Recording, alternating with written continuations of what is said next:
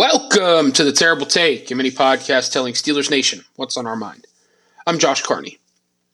It took a few days longer than expected, but the bat signal went up for Pittsburgh Steelers team president and owner Art Rooney too Monday afternoon. In his session with the media, Rooney made some rather pointed comments. One that stuck out the most for me, though, had to do with the offensive coordinator search. Rooney, who stated emphatically that it is Mike Tomlin's hire and his hire alone, added that the Steelers were looking for someone with experience and one that could work with the pieces the Steelers already had in place. At the time, that sure sounded quite a bit like Arthur Smith. Turns out, it was, as reports indicate that the Steelers expect to hire Smith for the offensive coordinator job just a few days after interviewing him. Now granted, while it might not be the sexiest move for the franchise, it just might be the best one, based on the pieces that Pittsburgh has in place on the offensive side of the football.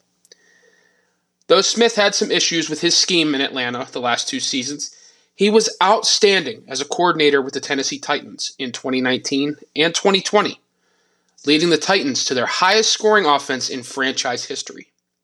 He saw quarterback Ryan Tannehill develop into one of the most efficient quarterbacks in the league in those two seasons, and helped running back Derrick Henry put up back-to-back MVP caliber seasons, including the 2020 season when Henry rushed for more than 2,000 yards.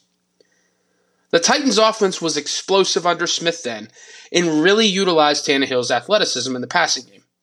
They rolled him out, moved the pocket, utilized play action, and more. Guess what? Kenny Pickett has a similar athletic background to Tannehill as well, so there is a bit of a fit. While the OC in Tennessee, Smith and the Titans had a lot of success finishing drives. They were 10th in scoring in 2019 and 4th in the NFL in 2020. He has a lot of experience in coaching too, and has worked with some of the best minds on the offensive side of the ball in the last 30 years. Guys like Ken Whisenhunt, Mike Mularkey, and even Matt LaFleur. He might not be the most innovative mind everyone wants, but his style fits what the Steelers want to do offensively. And he has a track record of success with that style. That matters. Sometimes, guys are simply better coordinators or position coaches than they are head coaches. Dick LeBeau comes to mind. Arthur Smith might be that guy. It seems like the Steelers are banking on that. We'll see how it all plays out in the 2024 season. But I'll leave you with this. Give the guy a chance, will you?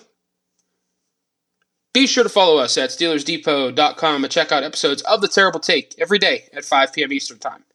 And check out The Terrible Podcast with Alex Kozora and Dave Bryan every Monday, Wednesday, and Friday.